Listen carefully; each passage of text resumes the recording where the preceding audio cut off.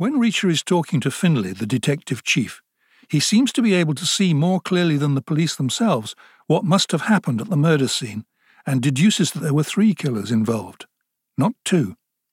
His reasoning is clear and decisive, his conclusion unanswerable, so we know a little more about the facts being investigated.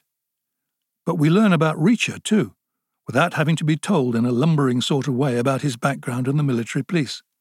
We can see he's an expert at this.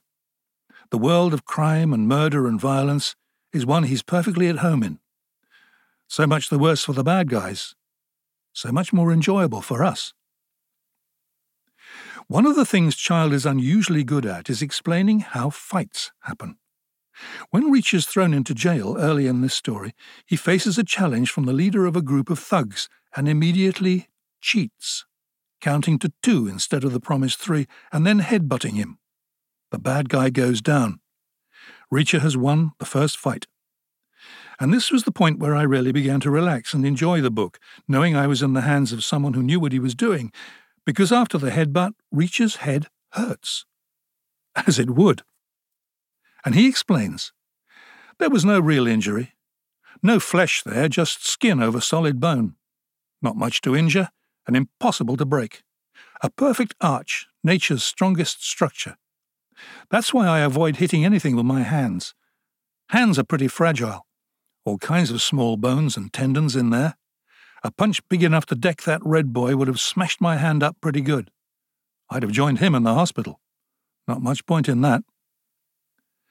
The message is clear. Reacher knows how to win a physical contest, and it doesn't always involve playing by the rules. On another occasion, he's shaking hands with a man who's clearly out to dominate him, but Reacher knows an old army trick. The way out is to be ready. You pull back a fraction and you squeeze back.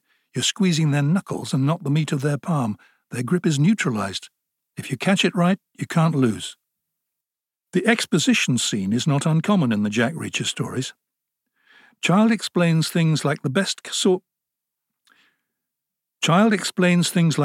sort of technical instructor, patient, experienced, profoundly knowledgeable. From the most effective way to strangle someone to the place ordinary everyday cash has in the national economy, Reacher knows it, or knows exactly how to ask the right questions in order to find it out.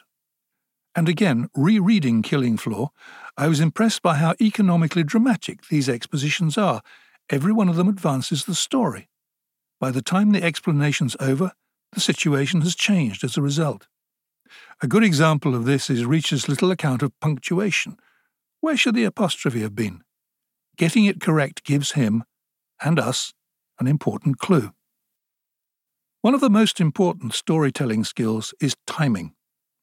I don't mean just knowing how to end a chapter on a cliff edge, though there are some very good examples of that.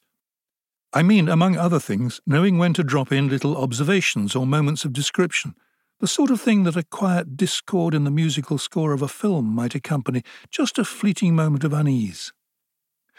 Margrave, the town Reacher has arrived in, is not a rich place. Its prosperous days are long behind it. It's a quiet southern backwater, some distance from the main highways, with no big industry. Its only interest for Reacher initially was that a blues singer called Blind Blake once passed through the town, though there's little trace of him left. But when Reacher has an hour or so to look around, he notices something about the place that's not in itself uncanny or disturbing, but nevertheless functions like that quiet discord in the score. Everything about the place is tidy, clean, newly painted or freshly polished, immaculate, in fact. That's all. Then we move on. Like Reacher, we've registered something that isn't quite right, exactly when we needed to. The plot of a story isn't quite the same as the structure. The first is what happens, and the second is the way it's told, more or less. There are plenty of creative writing courses that tell aspiring novelists about the importance of structure, and how you must get the structure right before you begin, about how it all depends on planning the whole thing before you start to write. Personally, I don't believe a word of it, because the structure, and even the plot, are things that you can change at the last minute. If you bind yourself into a framework you made up 6 months ago, how do you deal with that brilliant idea that turns up 3/4 of the way through and changes everything? I have no idea how Lee Child goes about